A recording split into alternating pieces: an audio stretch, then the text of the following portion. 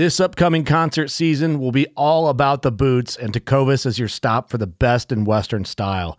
Tecovas has seasonal and limited edition offerings this spring and summer, including men's and women's boots, apparel, hats, bags, and more. All Tecovas boots are made by hand in a time-honored tradition with timeless styles that are always on trend. And Tecovas has first wear comfort with little to no break-in period. It's hard to find this level of comfort paired with this level of style. Stop by your local Tecovas store, have a complimentary drink or two, that's WCB style, and shop new styles. The smell of fresh leather and friendly staff are at your service. Many stores even have leather custom branding to make your boots truly personalized. And with regular live music and events, there's no in-store experience like it. If you can't make it into a store, just visit tecovas.com. That's TECOVAS.com. They offer free shipping on all boots, as well as free returns and exchanges, and ship right to your door. Go to tecovas.com and find your new favorite pair of boots today. Fishing like a local isn't just about catching fish. It's about connecting with the environment and the people who call it home. It's about hearing the stories and traditions that have been passed down for generations and sharing unforgettable moments with the people you meet along the way. Fishing like a local is having an experience that stays with you forever. And with Fishing Booker, you can experience it too, no matter where you are. Discover your next adventure on Fishing Booker. All right, cool. All right, everybody, welcome to Spear Factor. We're here with local legend, Colin Smith. Colin is a former professional surfer and longtime spear fisherman. So welcome to the show, Colin. Thank you. All right, bud. So I guess the first question is, could you kind of give us a little bit of background about like where you grew up and how your kind of attachment to the sea began? Yeah, so my dad was a surfer, and then my grandfather, that was a long time ago. He was really into, body surfing and stuff. My dad was really got into surfing a lot. His brother got into surfing, and then it was my uncle, and my uncle ended up becoming a commercial urchin diver. Oh, that's right. And so he did that for a long time too. But so anyway, I started surfing super young, and then little snorkeling here and there. But then I had a pretty big knee injury in about I was probably 21 or 21 years old, and that's when I really started to. I couldn't surf because the knee injury was so bad, so I started diving because actually just the movement of the fins and stuff was rehab and helping my knee, and then I just kind of fell in love with it. It was just It's just different. kept going crazy trying to find a halibut, and then found my first halibut, and then whatever, just kept, and I started going out further and further and just looking for more stuff, and they're just, that's kind of how it all started. But yeah, the family spent a lot of time. We've been, a couple generations at least of pretty involved with playing in the water. I think my great grandfather got in a rowboat, and he was maybe one of the first guys to do it from Newport to Catalina. I don't even know, like the 30s or something, and so anyways, yeah, whatever, family likes to play, and so I like to play too. It's in your DNA. Yeah. I think it's hard too, like being married to people like us, because my wife's like, originally it was like, I don't feel like I'm enough, because you're constantly like, you gotta go, and I was like, no, I want you to come with me. Right. And like, let's go do this together. Yeah. And then, now as we get older, it's like, I'm going 100% into this, or 100% into this, or like jujitsu. Right. Or like, it's just everything. Yoga, or whatever it is, it's like 100%. Go. Like, and it's weird because I always thought like I never wanted to be a has-been. But then I kind of realized like, it's such a negative word, but like, you're going to be a has-been football player, but you can't play football for the rest of your life. And you're going to be a has-been, whatever. So don't be a has-been. Just rechannel your energy into something positive. Like, I don't drink, you know what I mean? Like, I don't really just... So anyways, I think that's a big part of the formula for how obsessed we get with our stuff is Yeah. just having that desire to begin with. But so what would you say would be like some early obstacles? I mean, obviously you have the background in surfing, so you understand the ocean. What would you say would be like early obstacles you had diving, like clearing or just trying to like find people to dive with was a big one for me. Yeah. I didn't even realize that I had some sort of problem with dairy, but I did. So clearing was difficult for me when I first started diving, and I dove a lot. Like I would dive every day, like right? Yeah. So. Yeah. And then I noticed every time I was diving, God, I had all this congestion and stuff that would be in my mask. And then all of a sudden, after diving a bunch of consecutive days, like maybe more than a month of consecutive days of diving, and I just noticed there wasn't as much of that phlegm and shit coming up. And then I started correlating. So I don't know if I have some sort of problem with dairy or if that's a normal thing for most people, but I cut dairy out completely, and then now, like, I don't have to touch my nose or anything. I can just clear. And I found that I think there's a lot. I don't know the science behind it, but I just know for me personally that when my sinuses were clear, I just didn't have to push so hard to clear, and it just diving to any kind of depth was easier. And I know people take Sudafed and things like that, but diet actually was one of the things that it kind of showed me that, hey, this dairy's not helping you, equalize and go to the places that you want to go to get a fish. So anyway, that was one of the obstacles initially, and then there was just not a lot of people. I mean, we're talking about probably 1991, and there wasn't a lot of people that were diving. Yeah. So we would. There was a friend of mine, Chris Lind, who got super into diving at the same time, and so we used to do a lot of diving together. But I would go by myself too, and so it's amazing now to see what it's all blown up to. I mean, right? Yeah. Yeah. So it's just that's as far as other obstacles. Well, the obstacles of the guns they sold just weren't worthy of the fish that we were trying to get. Right. So we had to make our own guns. I think that's what led me to your house that day. I shot a white sea bass with a 3-band, a rail gun, and the shaft went in about an inch. And I was so crushed because I've been looking for those things for so long. And then I went and got to it, and it just ripped off. out. Yeah. And then I was talking to you at the fuel dock. That's another thing. You're on the Harbor Island fuel dock, so if you need fuel, go there. I remember I was talking to you. You were like, "Come over and I'll show you." Well, we made a lot of guns that didn't work, right. And so anyway, where we ended up was I just started. They're a copy of the old Attic guns, which are the guns that Wally Potts used to make. I just started putting more volume, which was the first gun I ever made, was an exact copy of what Wally made, and I used Wally Potts's mechanism and his reels, and then we had to go get the spears made and the tips, and so it was. So you went over to Wally's house? Yeah, right? Yeah, we went over and bought. He would sell slide rings, and he would sell the mechanism, and then you design your gun, and I looked at what he had, and I was like, oh, that looks great, and so we made the guns as he had them.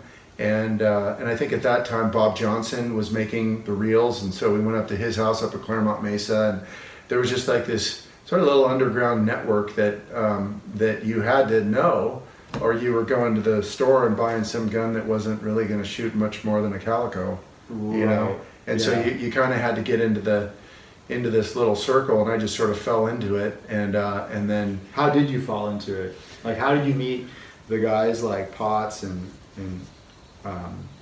Jack? Yeah. Well, I was neighbors with Jack, but that was much later. But I was here in Sunset. Yeah, he lived over by Point Loma High School. Oh, okay. And I lived literally right across the street. Okay. For 2.5 years or so. Yeah.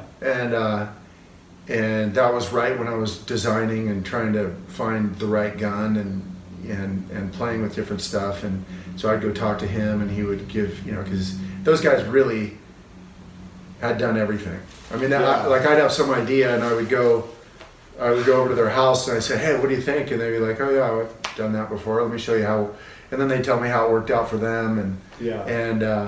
and so, but they had kind of different philosophies too, and so it's interesting to have both those guys to be able to talk to. But how I originally got into the circle of people was actually there's a guy, Cliff Sorensen from Solana Beach, who Wes Andrews. He was buddies with a guy named Wes Andrews, who was part of that old guard of spearfishing guys. You know, Yeah. not as old as Wally and Jack, but you know, Yeah. and there was just a small group of guys, and if you didn't get close to those guys by some stroke of luck or something, then you really didn't even kind of know what the hell was going on, you know. Yeah. And so I met Cliff, and he showed me this picture of this big black sea bass he'd speared, and I was like, holy crap! And then he showed me his gun. I'm like, oh man! And so that's how it. So then Cliff was like, oh, you're interested? He saw I was all fired up, and so then How old were you at this time? 21. Yeah. You know, probably Yeah. 20, 21. Yeah. Yeah. Hungry? Yeah, somehow, you know, whatever, life just pulls you a certain way, and I was into it, and so I didn't even ask why why am I doing this, or where the hell am I going? I just went, and anyway, so that's how I got into that little network of people, and then we started making guns, and we made a variety of different guns until we finally got to the model that basically you saw, Yeah. you know, where it's a bigger gun. Yeah, I think it was like 2000, early 2000. It was probably 18, maybe more than that now. 18 years ago, I think. And I brought that gun home. Yeah. And my wife was like, what the the hell's that? hell are you going to do with that? Shoot a whale? I'm That's like, what everybody "I used have to, yeah. I was like, but this thing shoots, and I used it on the trip last week in Baja. I was like, this thing shoots so straight. Yeah. With a big enough shaft. Yeah. I know when I pull the trigger, I'm good. Yeah. Like, if it's all up to me. Yeah. Yeah. And that was the thing, is there's been times where I've had big fish go by, and there's just every spear fisherman knows what a sick feeling it is when you think of all the time and hours that you spend in the water, Yeah. and then that big one comes by and you have the wrong equipment. Yeah. And so I thought, I'm not going to have the wrong equipment anymore. Yeah, and in some ways it can cost you your life if you're not careful. Like, I shot probably like a 80-pound-ish dog tooth with a reel. Because I was on the reef and there wasn't supposed to be dog tooth there. Right. And I was Yeah, no one hunting told my the dog coral- tooth. Yeah. And it showed up, and I thought, I was so stupid. I remember diving down and I was like, don't shoot it. Don't shoot it. And I kind of like to play around when I see fish like that. I like to dive down just to see how they react. I think you were telling me a story years ago about swimming with white sea bass. Just like put the gun. Like, Yeah. Didn't shoot them. Just to wanted to see- see how they reacted to movement and stuff. Yeah, and that's how you learn too. Yeah. So like, I dove down on this dog tooth, and like a true predator, like not afraid, swam right up to me, and then the good idea fairy popped in my head. Like, oh, just stone him. What Yeah. could possibly go wrong? And I Yeah. shot him, and then I was like, what the fuck did I just do? Yeah. And he started taking line, and I thought, I'm gonna have to lose my gun and everything, you know. Was it tied off at the end, or did you get spooled? I started to get spooled, but it wrapped around a coral head about 93 feet. And I thought, oh, my buddy was going to dive down and put another shaft in it. And I had a double flopper, and a shark came up to it. And that thing fought so hard and ripped the flopper off, the other flopper. Yeah. And both bent the shaft, of course, and then just took off. Wow. And I hit it. I was going for the head, and I hit it right here in the jaw, and it was doing a cough. And then I come to find out through target practice with that gun, unlike the guns we first made, it was too light in the nose, so I was shooting it, and it was kicking the muzzle flip, and it was going low. So had I put the time in before, I might have maybe stoned it, who knows. But yeah. Well, actually, and that brings up a good point. The first, when we started making these guns, you have to obviously test the gun, because if you just make a gun and you go out in the water, that's not the time to be like, no. Yeah. So we'd get like old milk cartons and a lead weight and stick it in a pool, and we'd measure out like 15 feet off the end of the gun, 20 feet, and you can learn more in like 2 hours of shooting at a target in the gun. I mean, that thing will become, like laser. An extension. So then you just take that, all the guesswork of how to line, sight the thing just goes out, and then So it's funny. I'm so glad you said that, because Somebody told me that a while ago too, that you can learn more in an hour of shooting in a pool than you will an entire season. For sure, or And years. I feel like my gun, I wasn't hitting anything with this gun that I made. And I Yeah. was like, no, what's going on? And I figured out I was shooting low. In like 3 hours, I tried all the different bands, all the different shafts.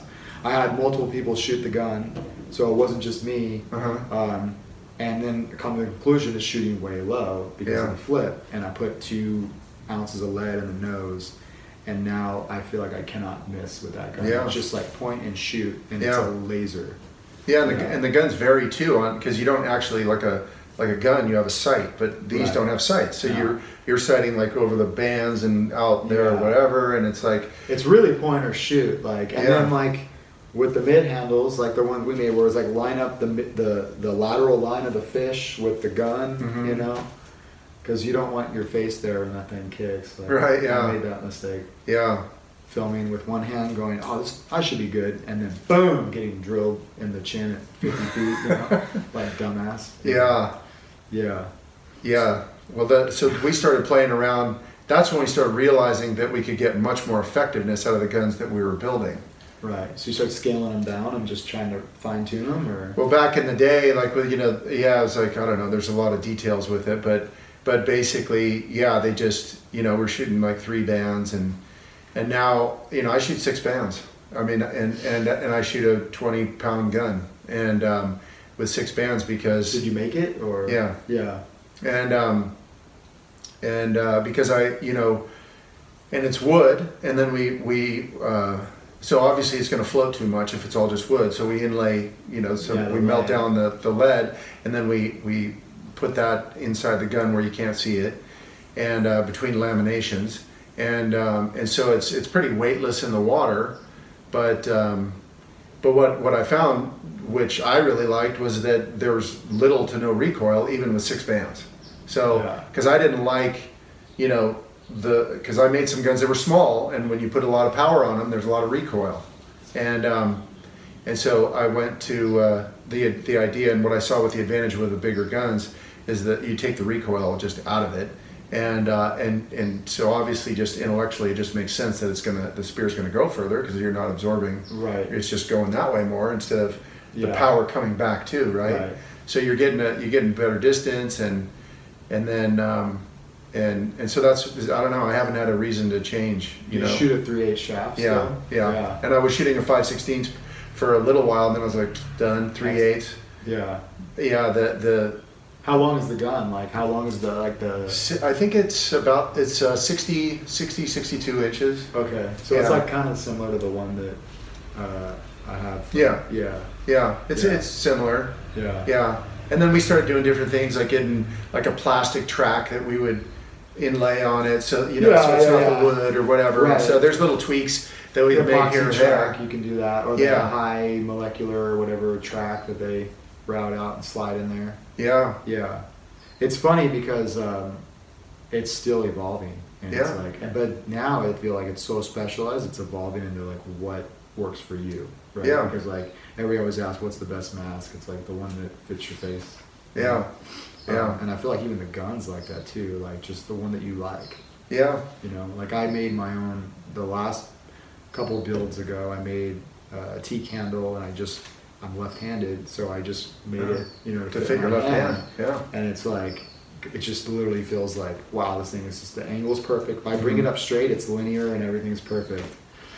But it kind of sucks because your buddies are right-handed. You're like, this is really awkward, like trying to shoot it, but, you know. Yeah.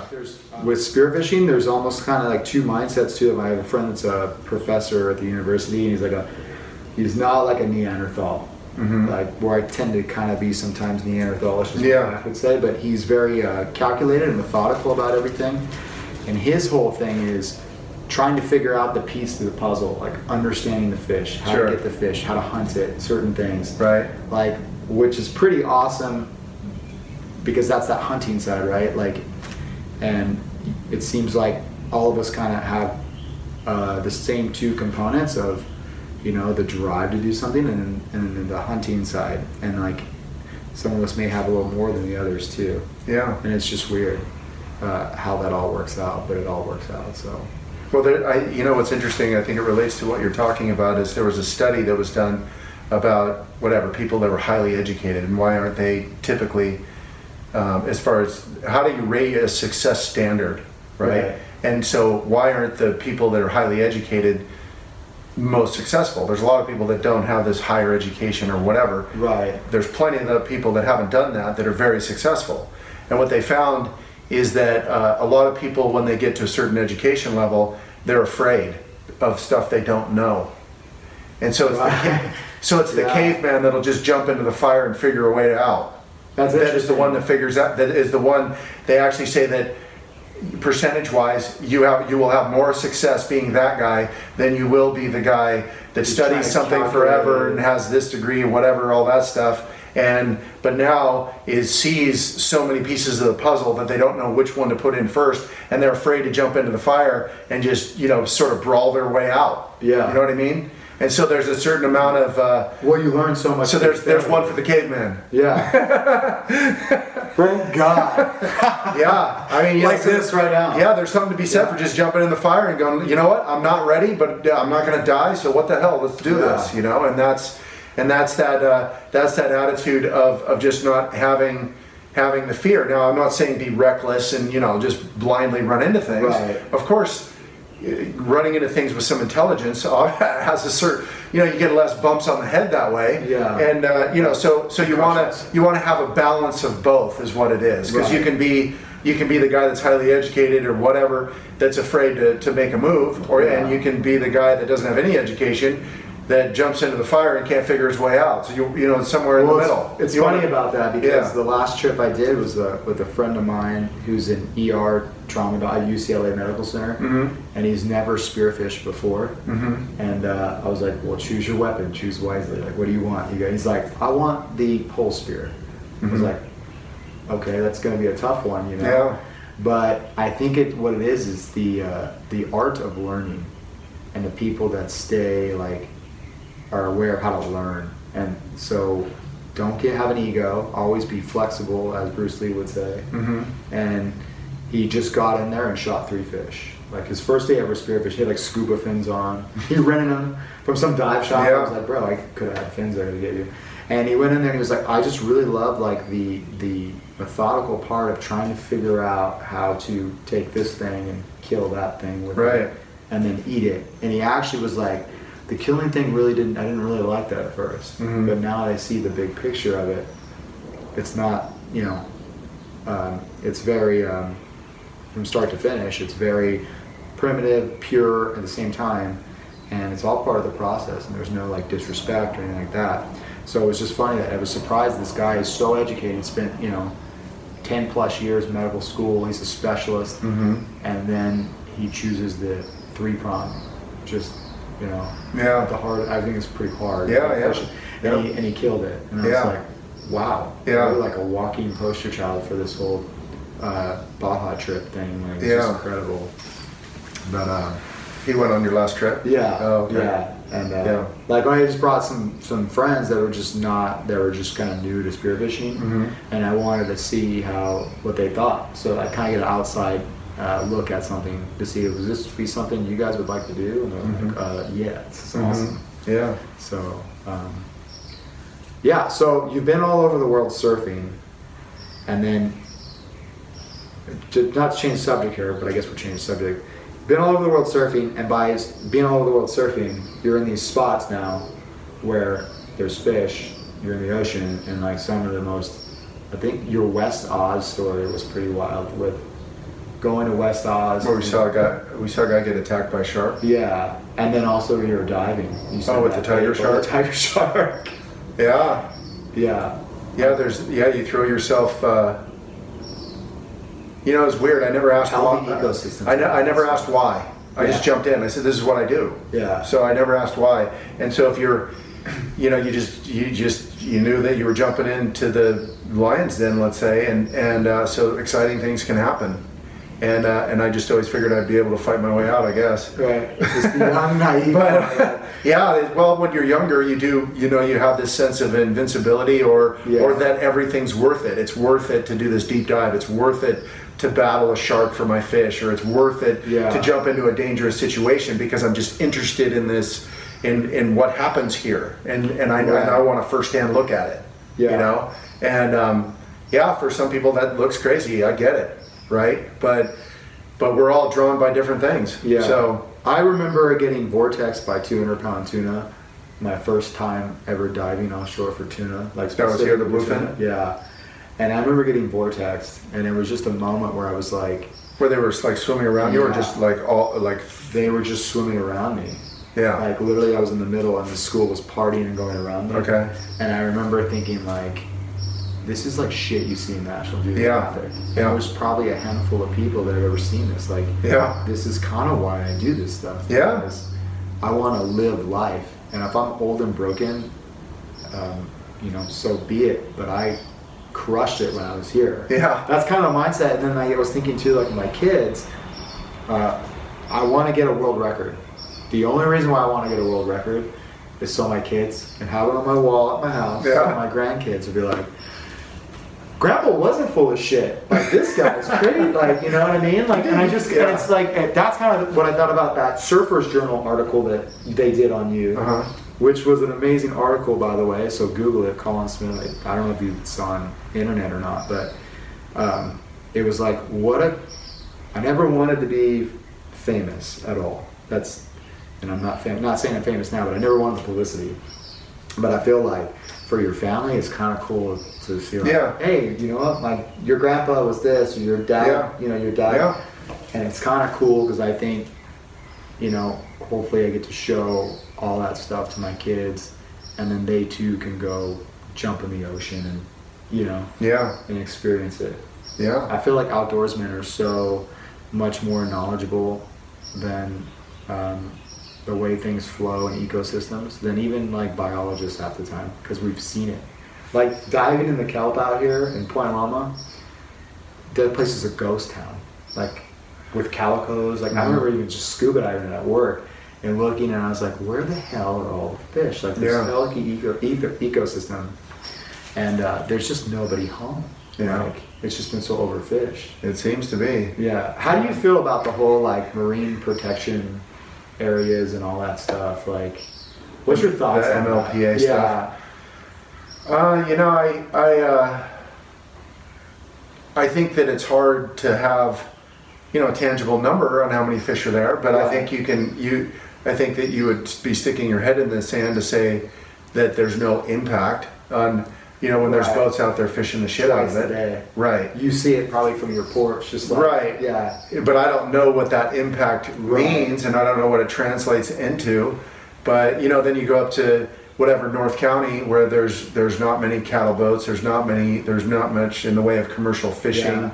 I would say they got rid of gill nets a long time ago. Yeah. And I have to say, this is not science, but this is just, you know, one diver sticking his face in the water for years, is that when they got rid of gill nets, we started seeing a lot more fish. Now, is that a coincidence? I don't know. There's some reality to the idea that these nets were taking a lot of fish. Now, I don't know what that, I can't quantify that exactly. What does that mean? Right. I don't know. Yeah. But I do know that we started seeing a lot more fish, and maybe it was a cycle, because there's something to do with cycles.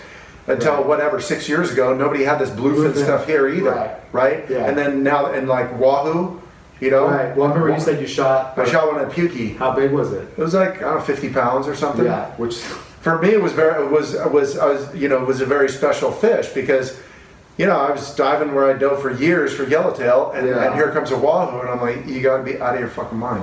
I mean, we never ever dreamed about that back in the day. Like, I got years of diving.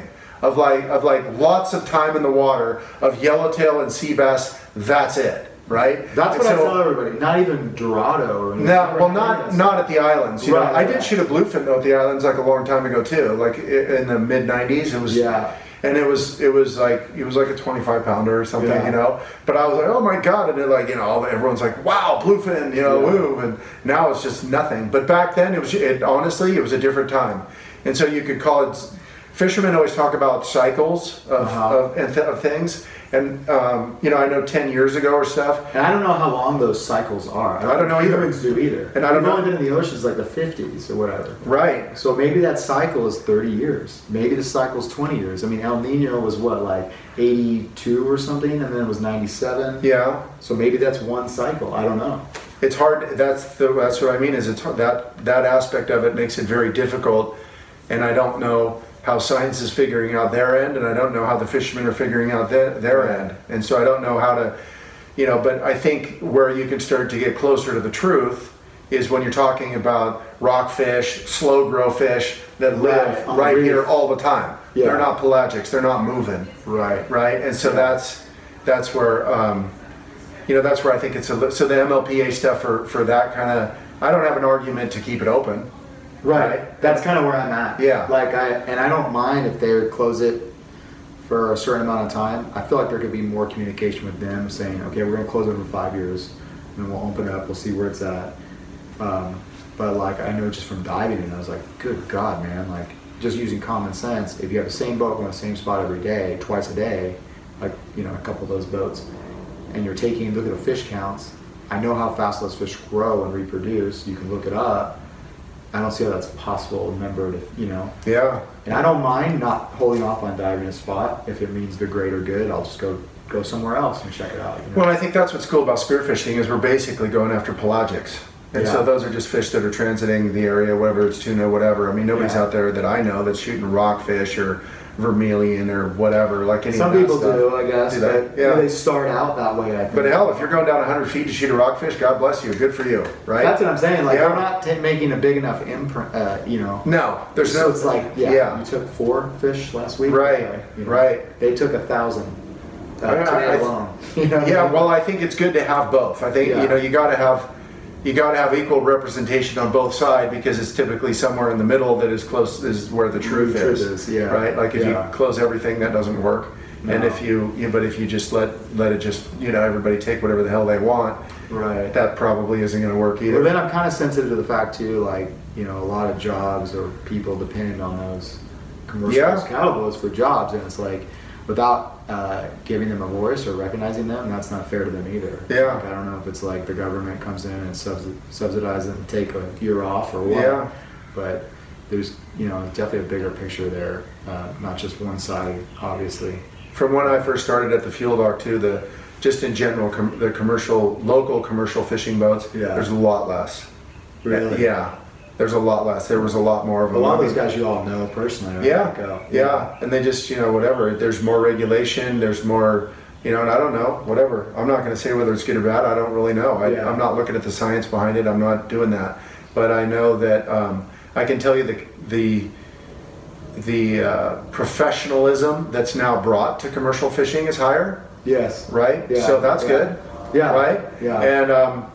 And but yeah, that's just kind of a whole nother thing. But that's where, for me as a spear fisherman too, I just enjoyed the idea, and then you touched on it just briefly. But I've had times, I remember I had a good season, had plenty of fish, and there was sea bass. It was like 60-foot visibility, and it was like they were raining out of the kelp. Like there was hundreds and hundreds of sea bass, and I just tucked my gun up under my chest, and I would do dives, and just kind of see how they reacted. And I was just very, very slow moving, and it was actually probably one of the things I remember the most. I didn't even shoot a fish. I swam with them for like an hour, just wanted to see how they reacted to me. And the idea was just that I had plenty of fish at home, so I didn't need more. So I was and it's all play, right? It's just like you didn't lose if you come home without a fish. Yeah. You won. Like you got to go out and go diving, right? It's rad. Like go stretch your lungs and have a good time. Yeah, I spent my time swimming in a kelp forest. Right. I think that's the hardest thing about blue water though, is that if you don't see fish, you just rode around in the ocean. It's so annoying. Yeah. But when you go in the kelp, it's like I literally just spent a day just snorkeling. Yeah. And maybe I saw something cool like a bat ray swim. The rougher days is like you said, when you go out all day looking for a tuna and you never even get in the water. Yeah. It's just then you're like, sheesh, okay, that one's a little harder to swallow. That was $200 in gas. Yeah. But even if there's no fish around, you can always stretch your lungs. You can always, look for different caves and whatever and play with, and that's a fun aspect of diving that I dive with a small group of people, and so I don't really know what most of the divers these days, how they do it and what they do, but that's a part of diving that I don't think that's the part of diving that got it popular. I think you know what I mean, just stretching your lungs and just enjoying being in the water. I think the part of diving, go ahead, is the fish, right? Yeah, it's like look at me with a big fish or whatever. I call it the dick measuring contest. It yeah, is what it is. Too. Who cares? But it's true. It's like you could go out and shoot a 300-pound bluefin, and I know I could see this. I think kind of Brandon Wallers did this. I shot my personal best dog tooth. Yeah. And I was like all proud of it. I was like, yeah, And then I think he posted, because he was diving the same day in another part of the world, because the tide, just far away, but like another part of the world, but the tides and everything were similar, full moon. And he shot his like 200-pound dog or something, and I was like, this motherfucker. And I remember like, I kind of joke around about it, but it's like, it's totally true. It's like, damn, I guess my fish isn't that special. Yeah. Yeah. But I think it's like a healthy, healthy competition, whatever. But yeah, you can shoot a 300-pound bluefin. Some dude goes out, shoots the 316. It's like, we're going out tomorrow. Let's go. Yeah. Well, how many times just in the last, since these bluefins showed up out of nowhere, how many times has someone tried to put in paperwork for a world record and then it was broken the next week? Yeah. Like over and over and over again, right? Yeah. And so, I don't think I don't know. It's just fun. Yeah, it's supposed to be supposed to be. Yeah, the schlong measuring contest. It's just funny because it's true. It's like I remember, we all could be accused of it. Oh yeah, right, for one. Yeah. So we've all done it, but then it's just that then it's just funny when someone got something bigger, or did something rad, or dove deeper, you shot a bigger fish or whatever. Can you laugh or does it ruin your day? You know what I mean? Oh yeah, I laugh. Like I saw, was it? I guess I don't know if you know Austin Deary. He does a lot of photo stuff, but he's pretty popular. I think he's on the Rife diver. Okay. But he shot last week. He shot two yellowtail. One was 40 and 30 at once. I just got like my personal best, which is about 40. He just shot like two basically. Yeah. So it's just funny because I feel like there's a group of guys that know and accept what it is, and they just play it. You know what I mean? Like, it's fun. Yeah. It's supposed to be fun. Yeah. And like we were talking about earlier, where it was like, I have so much yellowtail in my freezer, I don't need to shoot any more yellowtail. So even on the last trip to Baja, I think you're talking about your most memorable experience was swimming with the white sea bass. And for me, it was diving down and just sitting on the bottom and having like a school, like 20-pound yellowtail just circle me up, getting closer, and it was kind of like I just loved it. I put my gun down on the rock and I was just sitting there. And I was like, this is so cool. Yeah. So cool. Yeah. You'd think with four of us spread out on a tiny island that the task of tagging a whitetail would not be a big thing. But as I've learned, no matter where I've been, whitetails can be damn tricky. Pursuing wild game in wild places. Tune in to Hunt Stand Presents Saturdays at 8:30 p.m. Eastern. Waypoint TV, the destination for outdoor entertainment. So what do you think are some of your top trips you've ever done? Like surfing or spearfishing? So the West Oz in the early 90s was incredible. I mean, the spearfishing was, let's just say, exciting. It wasn't like super productive, I would say. I mean, we shot some fish, but just how alive the ocean was and all the sharks and the intensity. You know, there was bait balls, like you would look out. We were up in like northwestern Australia surfing, and we would surf, and then you sit on the beach, and there was like 50 bait balls as far as you could see in every direction, with birds crashing, and whales coming through and just gorging through these giant bait balls, and it was heavy, and I became buddies with this guy Scotty, and he had a little tin boat. Then we went out and would troll around and catch some fish, and then I jumped in on a couple of those bait balls, and it was pretty active, pretty radical, and they were. I think he actually took a picture of me. I have it somewhere with me swimming up to the bait ball because he thought I was going to die, and so it was going to be like the last picture. He was going to have the last picture of me or something, but But it's just you don't know what you don't know, right? Like now I got, what we used to think Just was real quick, gnarly. does your wife have a big life insurance policy? Because when I would go on my trips to Was she? Tahiti, Yeah. she's like, I'm doing Maxing out the policy. Oh yeah, she's No. like, for your Tahiti trip, because I don't think you have the brain to say I you ran- can't handle that and then not do it. Yeah. I reined it in a bit once I started having kids. I reined it in a bit, Yeah. but still, you never know when accidents happen. But the one thing that I do think that's cool about surfing and spearfishing I just have to say, really? is that Is that was Colin's wife. Yeah. is that the one thing that's cool about it is like the stuff that we used to think was gnarly. Right. I mean, Yeah. like I was one of the first guys to surf the box on like a pretty big day. Yeah. Like kind of back then. Everyone was like, "Oh, that wave's a killer," and all this kind of stuff, right? Yeah, and now it's sure. like it's nothing. Right. It's like yeah, sure, it's a heavy wave or whatever, but it's nothing compared to what they do now.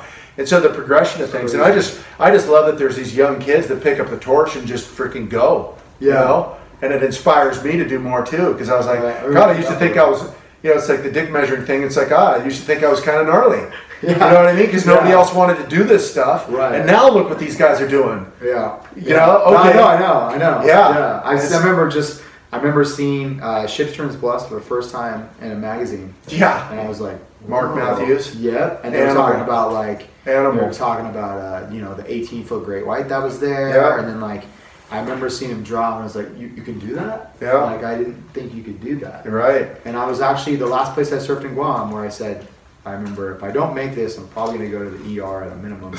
And I'm by myself. Yeah. My wife told me not to surf by myself anymore with these waves because I was Yeah. telling how shallow it was. And I remember thinking, I just wish there was a pro surfer here to show me to see What's possible. what's possible Yeah, and what's yeah. not. Because Yeah. I know obviously I am not at that skill level, but I feel like even with surfing slabs and going for heavy waves, 90% of it is mental because it's a drop, okay? Yeah. And you're pulling into a barrel. Yeah. There's not I'm not doing an error 360. I'm just literally timing the wave, dropping and getting barreled.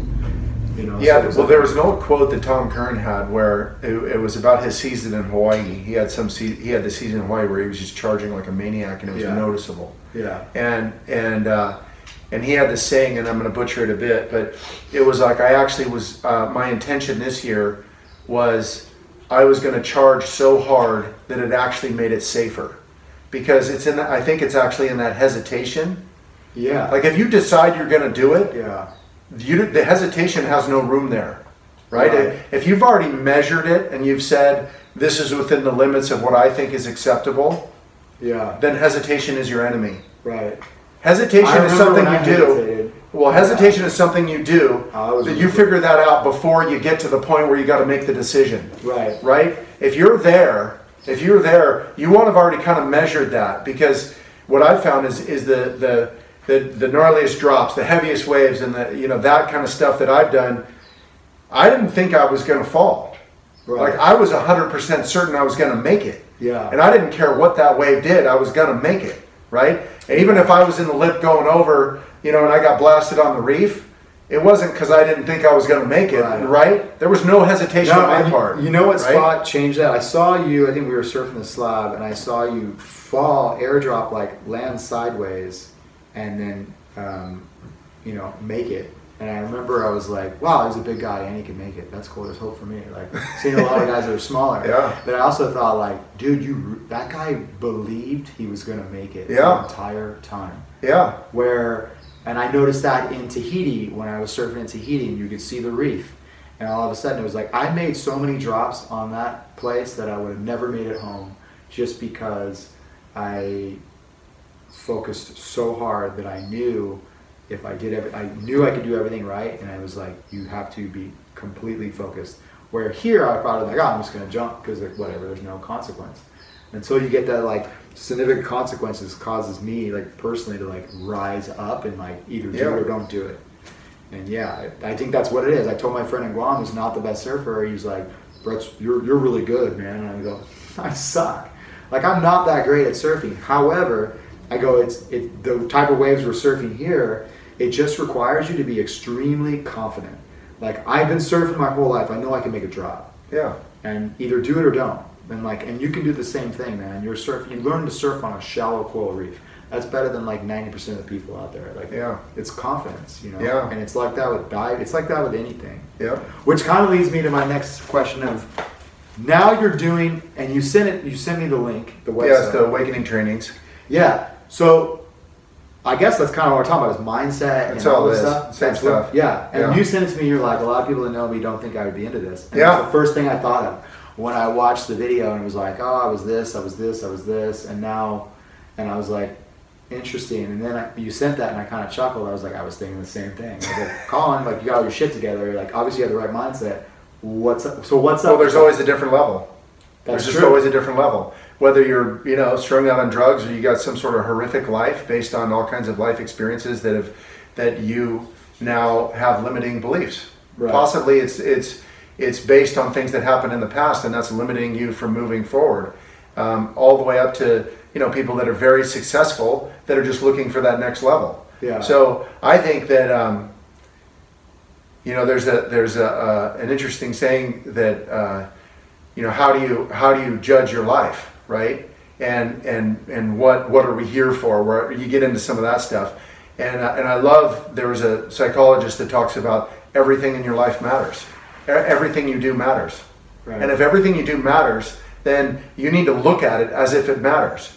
And a lot of times what I found, and that's what we've been talking about this whole, you know, for the last 30 minutes or so, is we've been talking about things that have been holding us back from diving deeper, charging a bigger wave or more difficult wave or whatever, right? Well, now then you just expand that. That's a small piece of the world, right? Very small. Then you start putting that out into other places in people's life, because not everybody cares if they make a late drop or dive deep, right? So everybody's got something that they're trying to overcome. So all we're really talking about is overcoming obstacles that are preventing you from living the kind of life that you want to live. And so that's what our training is about. And so the training is just about helping people we have this process that we go through, and what it does is it becomes very obvious to the participant what has been holding them back from getting to that next step, whether it's that next level of success. No matter which way you slice it, it doesn't even matter what it is. It doesn't matter what you're seeking in life. We're always trying to overcome the limiting beliefs that we have on ourselves is probably number one, and then who you share your time with is a big deal too. Yeah, basically, you know, like, I mean, there's all kinds of science about this stuff. It's pretty wild. It's not disputable. It's just it's all grounded in full science, right? There's they call it the monkey mind. You know, you have between 50 and 100,000 thoughts a day, and 90% are the same as yesterday, and 80% have some sort of negative connotation. Right. That's you, me, and everybody. We all share that. It's funny because my wife says you can be so negative, like, on yourself and look at things in a negative way, and that's like one of the things that I've been struggling my whole life, just based on things that happen. I've seen that. I know that in you too, but because I've seen that too, because you're a big, strong, tough guy that like charges and does all kinds of cool stuff. Yeah. But that's that voice, right? That's that negative aspect of that voice. But here's the thing: is that what we don't understand is that voice is associated to a thought, and you can actually look and see neural pathways being formed, thoughts being formed in your brain. Your brain's a very sophisticated piece of machinery that creates thoughts based on experiences. Yeah. And what happens is that these thoughts get replayed. They get stimulated by life. Life stimulates them. Right? And then your mind goes through this crazy analytical process where it says it goes through this big, oh my, when have we seen this before, and what did we do that worked well? That's what your brain does with almost every situation. Interesting. And then it goes, ooh, this one. And somehow, that's how complicated and cool your brain is.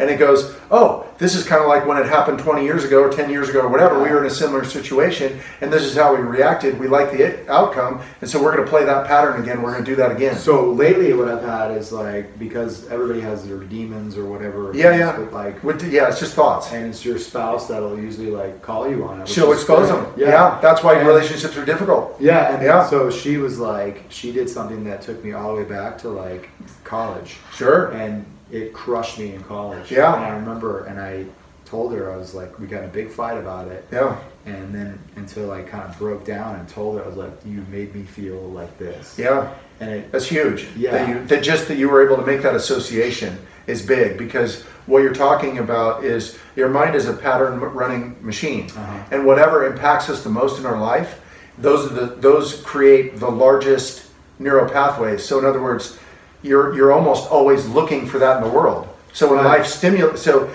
the more you have a thought, or the more traumatic the thought is, the more you're going to have that thought, and the more that the less life has to do, and the people around you have to do in order to stimulate that. So that's why if you have anger problems, or if you have emotional problems, they're based on something that happened in the past, that the life is stimulating this pattern of the past, this pathway from the past. Right. And so it's pretty wild, right? And so when you say, no, you're like, I'm like, maybe I gotta do this training, bro. Yeah, no, it's crazy, so dude. So what are things that you do to like mitigate these things? Is it more like kind of a counseling thing, or no, like there's tools? Or so that's the cool part about the course, is it's an experiential course. There's very little dialogue. The amount of dialogue that we just went over is probably about, because I do think that people have to be aware of how the game's being played.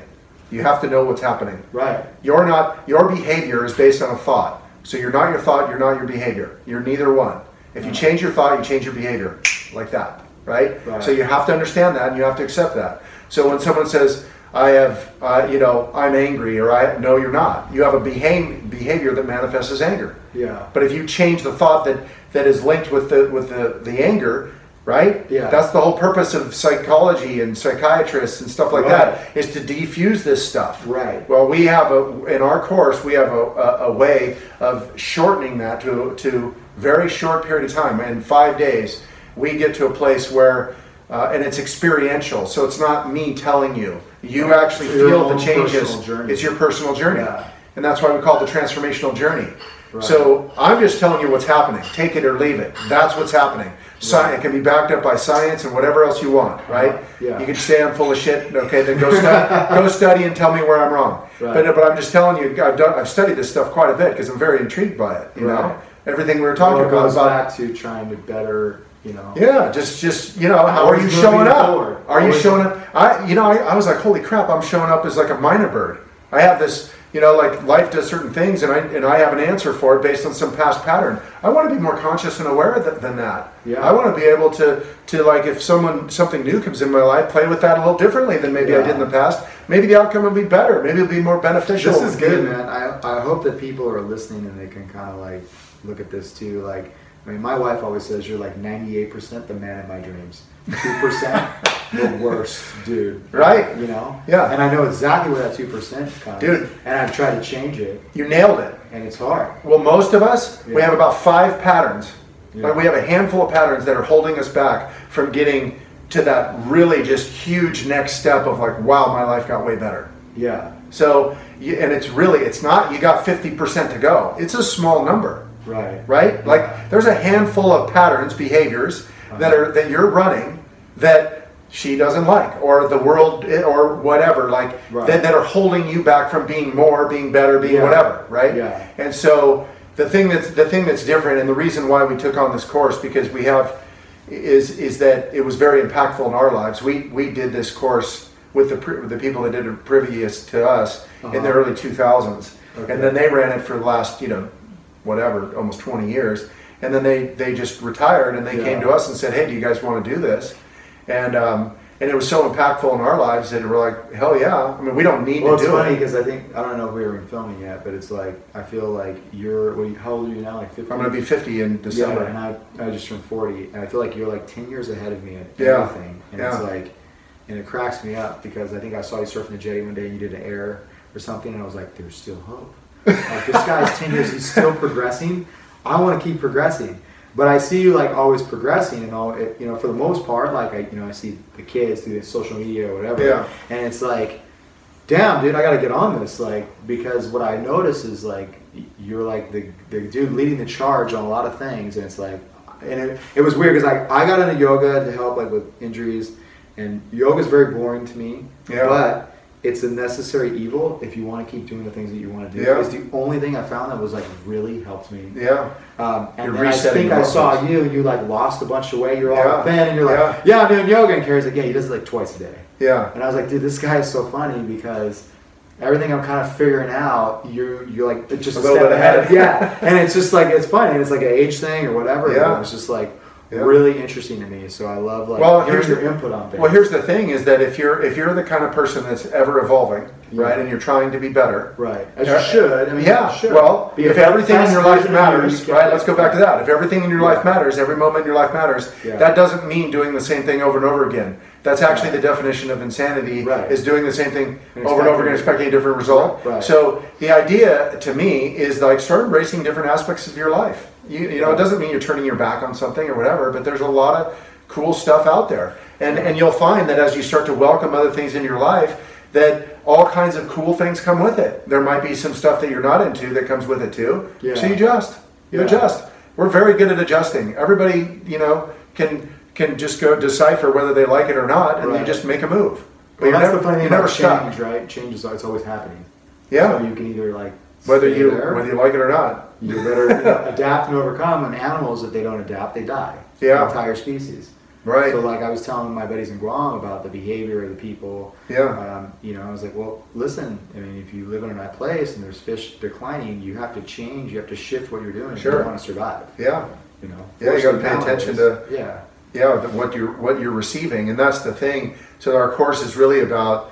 We talked a little bit about the patterns of the mind, and so those patterns are what you're putting out to the world, right? So the world is answering in a certain way, right? So if you change the way you show up in the world, and this is where it's just crazy the amount of difference that we'll see after just 5 days in the course, is that the people get so much benefit from the course that they start putting different things out in the world, and they just can't believe how cool the world's responding to what they're putting out there. Yeah. And that's the purpose of the training isn't to get people to follow us or for us to create. It's about each person to realize that the change that you're looking for comes from within you, and you will not only make your life better, but the people around you will you're making their lives better too. Your kids, your wife, the people that are close to you, because they're the ones that are going to notice right away, holy crap, like, wow, you're like what used to get pissed off at this is like now you're just taking it like no big deal.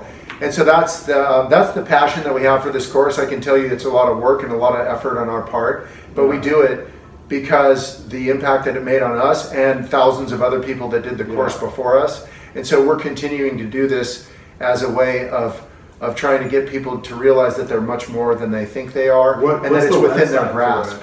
Is there? Well, I can put the link on there too, but it's is it on Carrie Lee Smith now, Carrie, or is it transformational? Oh, she's busy. Sorry. But what is it? It's the Awakening Trainings. That's the Awakening Trainings. Okay. Yeah, but it's very specific, like the way you spell it and all that stuff. So not Awakening Trainings. Yeah, but what's cool about it is it's a very short period of time. And that's the other part is that you can go to a psychologist, psychiatrist, whatever, and you can do all kinds of stuff for like a year or two. This is like, I'm telling you, dude, there's like a massive amount of shit change that happens in a short period of time. Because we're not trying to string anything out, and we're not trying to make anything longer than it has to be. Right. And so what's cool about it is that it happens in such a short period of time. And all it really does is it clears a lot of these patterns and a lot of these behaviors, and it makes it so clear to you, not me telling you, you see it, how these haven't been benefiting you, and you have an answer now of how to not repeat these anymore. And so it's really a point of redesigning your life from a very clear, conscious way, and it's much easier to do that. So, I mean, that's you know, I'm not like it might sound like some sort of sales thing. I'm not a salesman. I just believe it in this shit because I've experienced it. Oh, yeah. And I'm really illustrating that it's grounded in science because it is. And that, I mean, I honestly feel like it's so beneficial, and we've been doing the trainings now for a couple of years, and at the end of the week, you just can't believe the transformation that happens with people, and we didn't do anything other than operate this course. It all came from within Right. them, Yeah. and we're all about them acknowledging that you're the one that put the work in, you're the one that did this, and you're the one that can continue this when you get out of here. We don't want any dependency at all. This is about getting people to break down the barriers of their life and being able to Yeah. move forward, making their lives better, and Well, consequently and the everybody funny in their thing life. about that, exactly, is that it benefits Everybody. everyone. Yeah. To put people in your community, and this is what I get when I coach football too. It's like, Yeah. dude, I go, raise your hand if you're going to go to the NFL. I go, guys, probably none of you. Yeah. Probably not. So why are we out here? We're out here to learn teamwork, to learn perseverance, work ethic, and Yeah. to work in groups, and to learn that it's not all about us. It's about the overall thing. collective. Everybody, Yeah. the collective. Yeah. And so that's what I try to tell them all the time too. Yeah. Right. But I mean, yeah, who do you want in your community? Yeah. Do you want a bunch of raging asses? Like, because I Yeah. have my moments, you know? Right. But it's like, yeah, it's like, who do you want in your community? So it just makes sense that, like, God, it'd be so cool to live. And I lived in, you know, I spent a lot of time away, and I can tell you, like, the group of people you're around will make that deployment or whatever it is Good and good fun or bad. not. Yeah, totally. I mean, and you see it on a much smaller scale, so wouldn't it be great if everybody around you? Well, that's one of the things too. Is environment stronger than willpower. Yeah. So who you place yourself with, Right. and where you decide to place your awareness and your time and your attention, and the people that you decide to hang out with and the activities you do, that determines the outcome of your life. And sometimes Right. it's hard to see the things that we're doing that are destructive, right? Or that, Yeah. or not even. They don't have to be destructive. They can just be like not leading us where we want to go. Right. Like it can be super destructive, or it can be, you know, like why am I doing this? Like, you know, Right. but you have to have a real space of clarity in order to be able to see this and be able to really take that step into a new direction that's going to lead you out of this place that you don't really want to stay stuck in. Right. You know? So Yeah. it's interesting because our whole conversation is Kinda based on leads into that. Yeah, it kind of does. Yeah. Because and it really it just it's the way life is. You know, it's the way life is. Where the next generation is supposed to do shit gnarlier. They're supposed to go to that next level. They're supposed to do more. They're supposed to do that. Yeah. Right? Yeah. And but the thing is Right. that I'm 50 years old. I'm supposed to continue. Not Right. say that I'm weak now, or I'm 50, or I Right. can't do it, Yeah. or I don't want excuses. My thing now is like as I get older, I'm going harder. I want to go I'm harder. smarter now. Yeah, you have the certain amount of experience, Yeah. right? So that You're more so you're making smarter decisions. Right. But there's a certain amount of just straight grunt effort of just overcoming pain and obstacles and working out and whatever. Right. That you can never get away from that, and you got to keep going. Well, for me, it was like, you know, last trip was like, everyone's like, it's a 14-hour drive. And I'm like, I don't give a shit. It's what it is. Yeah. Yeah. Let's do it. Yeah. And in the end will be, you know, good stuff. The rewards at the end. Yeah. Well, how often is a reward easy? Right. Yeah. It isn't. No. No. So it's If you want to always shoot world record fish, you better go off the grid and find some Jurassic Park areas if you can. And then, you know what, it's also kind of nice just to push yourself. It makes me feel young. Yeah. It makes me feel like, you know, it gives me a goal, right? So much in life when you're younger, you're always working out for like a goal, whether it's surfing or like, I always worked out. And then when you graduate college or you're done playing whatever it is, or it's over, you have a knee injury, it's like, now what?